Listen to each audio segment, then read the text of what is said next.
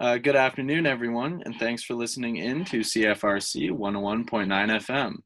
My name is Joyceville, and I'm here with Linda Mussell. Linda is a PhD candidate with the Department of Political Studies here at Queen's University. Her dissertation research features intersectional policy analysis of intergenerational incarceration in countries grappling with the legacies of colonialism. Welcome, Linda. Tell us a little bit about yourself. So I'm finishing up my dissertation in the Department of Political Studies, and I'm focusing on policy. So I'm focusing on policy decisions made by government, made by institutions, and the impacts that you see on people today and the impacts that you see on their families. So that's my real focus. I also do a lot of work in the community in Kingston and beyond. Around people who are criminalized and inside and outside of prison. And so I've been hearing from people I work with and their experiences working with people inside about what that's looking like, in addition to my focus, which is more policy focused. So looking at decision making and that sort of thing. You got a lot on your plate there. Yes. Yeah, there's a lot going on. Okay, so how has COVID-19 affected Canadian prison institutions in your point of view?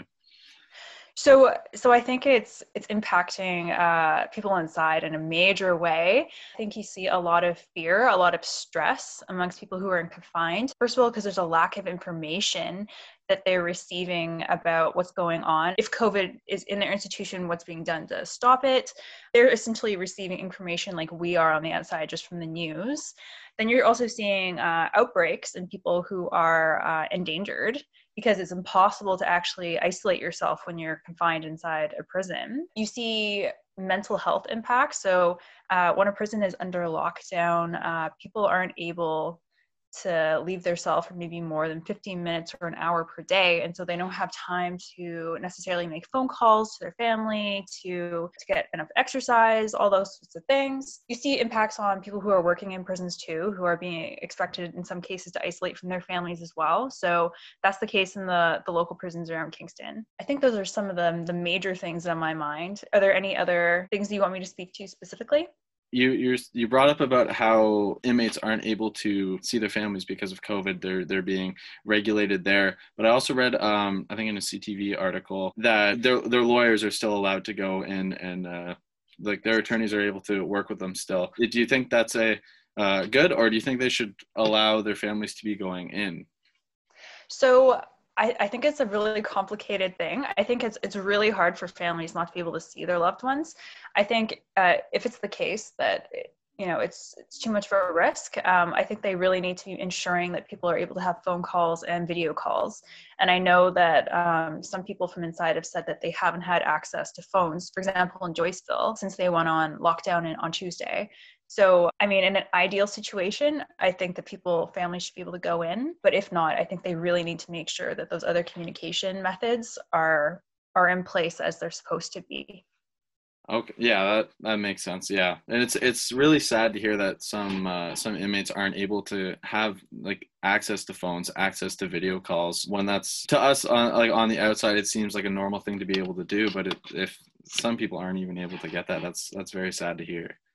Yes, and I know there's a lot of families that live in the Kingston area, actually, like that move here to be near their loved ones in federal prisons. And so there's a lot of people who are really worried and concerned and aren't getting any information. So, there's people who are like sitting in front of their computers, just like looking at the CEC website to see what numbers look like in institutions. And those numbers aren't being updated regularly, and they can't speak to people inside. So there's a lot of people going through hard times right now. Yeah, it sounds horrible. It's kind of like the saying goes, like, so close but yet so far. Like they're right outside the institutions, but they're not able to see their loved ones, which is horrible. Yeah, exactly. And so as of December 17th, there are 80 inmates and 4 staff members who have tested positive for COVID-19. What does this information mean to you in regards to this outbreak? Right. Well, in Joyceville, that means like they have a very, very serious situation right now. And there actually was a statement that was released by prisoners inside Joyceville to the Toronto Prisoner Rights Organization. And it talked about how essentially there's people who are positive on every range. And so it's not like people are being isolated away from people who are not sick.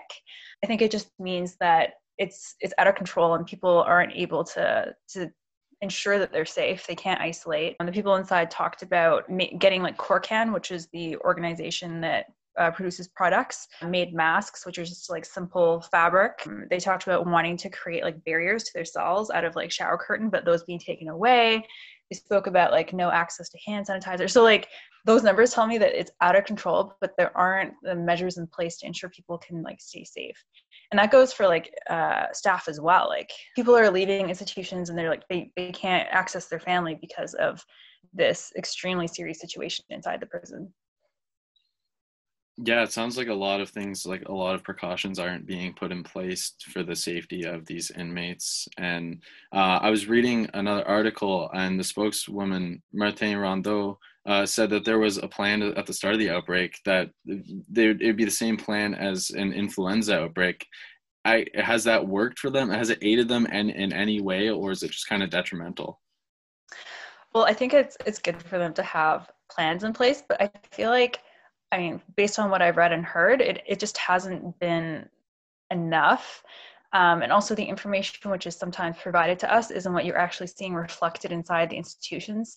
For example, CAC recently released some updated information once the outbreak in Joyceville was announced, saying, you know, all people that are inside have masks, they have proper cleaning supplies. But what we heard from people inside Joyceville is like, they have one prisoner who's been sort of designated as the cleaning person on a range, so cleaning for 50 people. They don't have hot water right now due to just some issues with the pipes in the prison, so they can't wash their hands with hot water. Like, so, you know, a plan is all good and fine, but the actual implementation with this reality, I think it's really falling flat. Yeah, it sounds like, from what I've heard so far, from what you've been saying about what's going on inside these institutions and how the inmates are being treated in their livelihood, and it doesn't sound like the plan's going exactly how it was supposed to. Oh, yeah, I don't think so. So in regards to that, what would you say are the main few problems facing institutions during a pandemic like COVID? Right. Well, I think so. The entire way that an institution runs is risk management. So they want to try to mitigate fatalities. They want to bring down numbers. They're really oriented around risk management. I don't think they're necessarily oriented around right now the well-being of prisoners. So mental health, for example, connection with family, that sort of thing. So their priorities, I think, are causing some failings in other things, other ends. I think because the focus is so much on trying to contain and through containing, isolating people, it's causing a lot of stress and fear inside, which is not good for CC to meet their mandate, which is around ensuring like the reintegration, rehabilitation of people. Because right now there's none of that happening. People are just scared. So I think that's kind of one of the major things that I take away from this. Yeah, it's a big thing you hear about people living in institutions is the rehabilitation back into society afterwards. And with a pandemic like this, as you said, they're not really focusing more on that rehabilitation. They're focusing more on the safety, but they're kind of disregarding their mental health in the process of that. Exactly. And in Joyceville, the prisoners in their statement mentioned that CC, the Correctional Service of Canada, told people, you know, take more programs and stuff like that. So there are some programs that are being run, but not by external parties like volunteers, but internal. And so, but the people who wrote the statement said, like, a lot of the people in these ranges have been there for years and years. There's really no benefit to them taking, you know, these same programs again. What they really need is, you know, mental health support. They need greater information. They need access to their loved ones. So I think that's one of the big challenges right now. Yeah, it sounds like a big challenge, a big hurdle to get over. And how would you go about fixing these issues with mental health and not being able to talk to the loved ones, these kind of issues? How would you go about that? Right. So I think the very first thing I need to say is we need to be focusing on like compassionate release for some of the people who are sick, you know, who have pre-existing conditions in prisons, and some of the elderly people. So especially like in Bath Institution, where I've gone inside, there's a lot of aging people that are extremely at risk to COVID. So that would be the first thing I would do. And then in terms of provincial institutions where there's people on remand who are awaiting sentencing, I don't think that people should be, who haven't even been charged, should be in prison right now. I think you need to look at alternatives through parole, through community supervision, so that people aren't inside. Second, I would look into vaccination. So right now there's a lot of talk about who should be at the top of the list to get vaccination.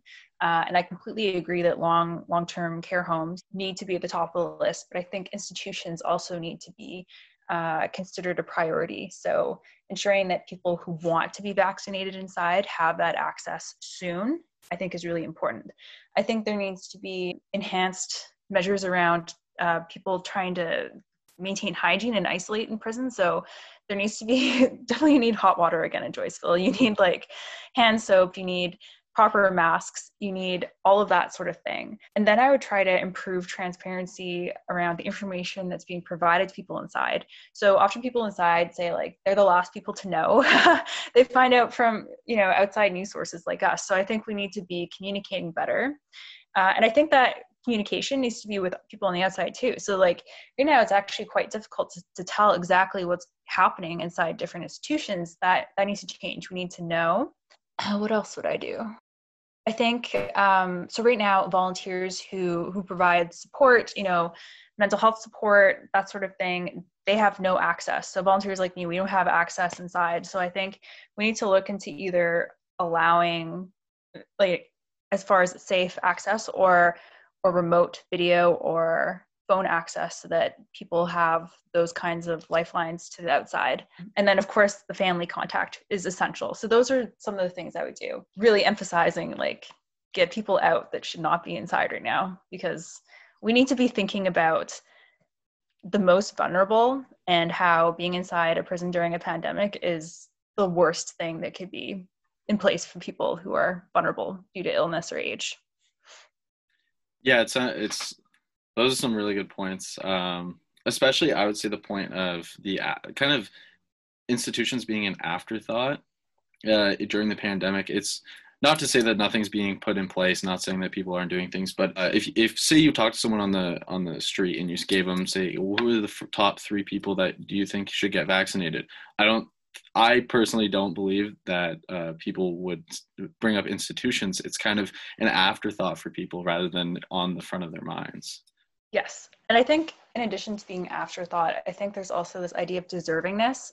I think once somebody is labeled as an offender, labeled as an inmate, if they're inside prison, I think people don't think that they necessarily deserve the most thought during a pandemic, the most care, the most consideration.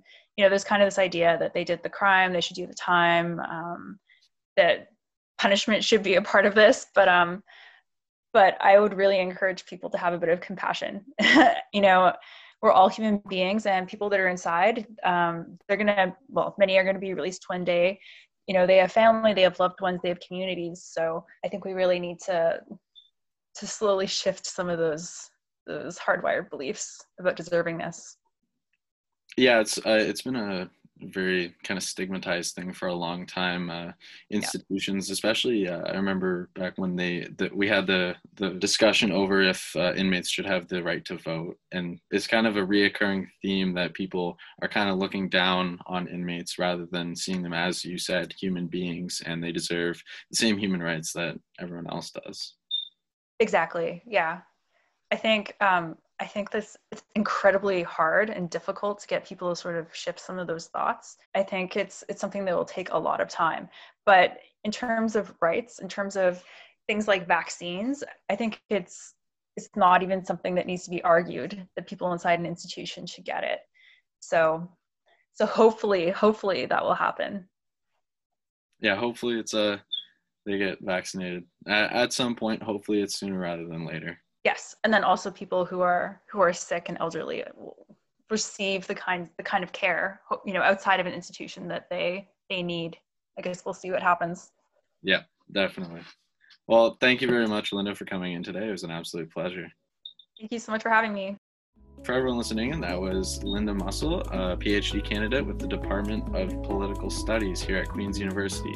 Thank you to anyone listening in to your CFRC 101.9 FM. Have a great rest of your day, folks.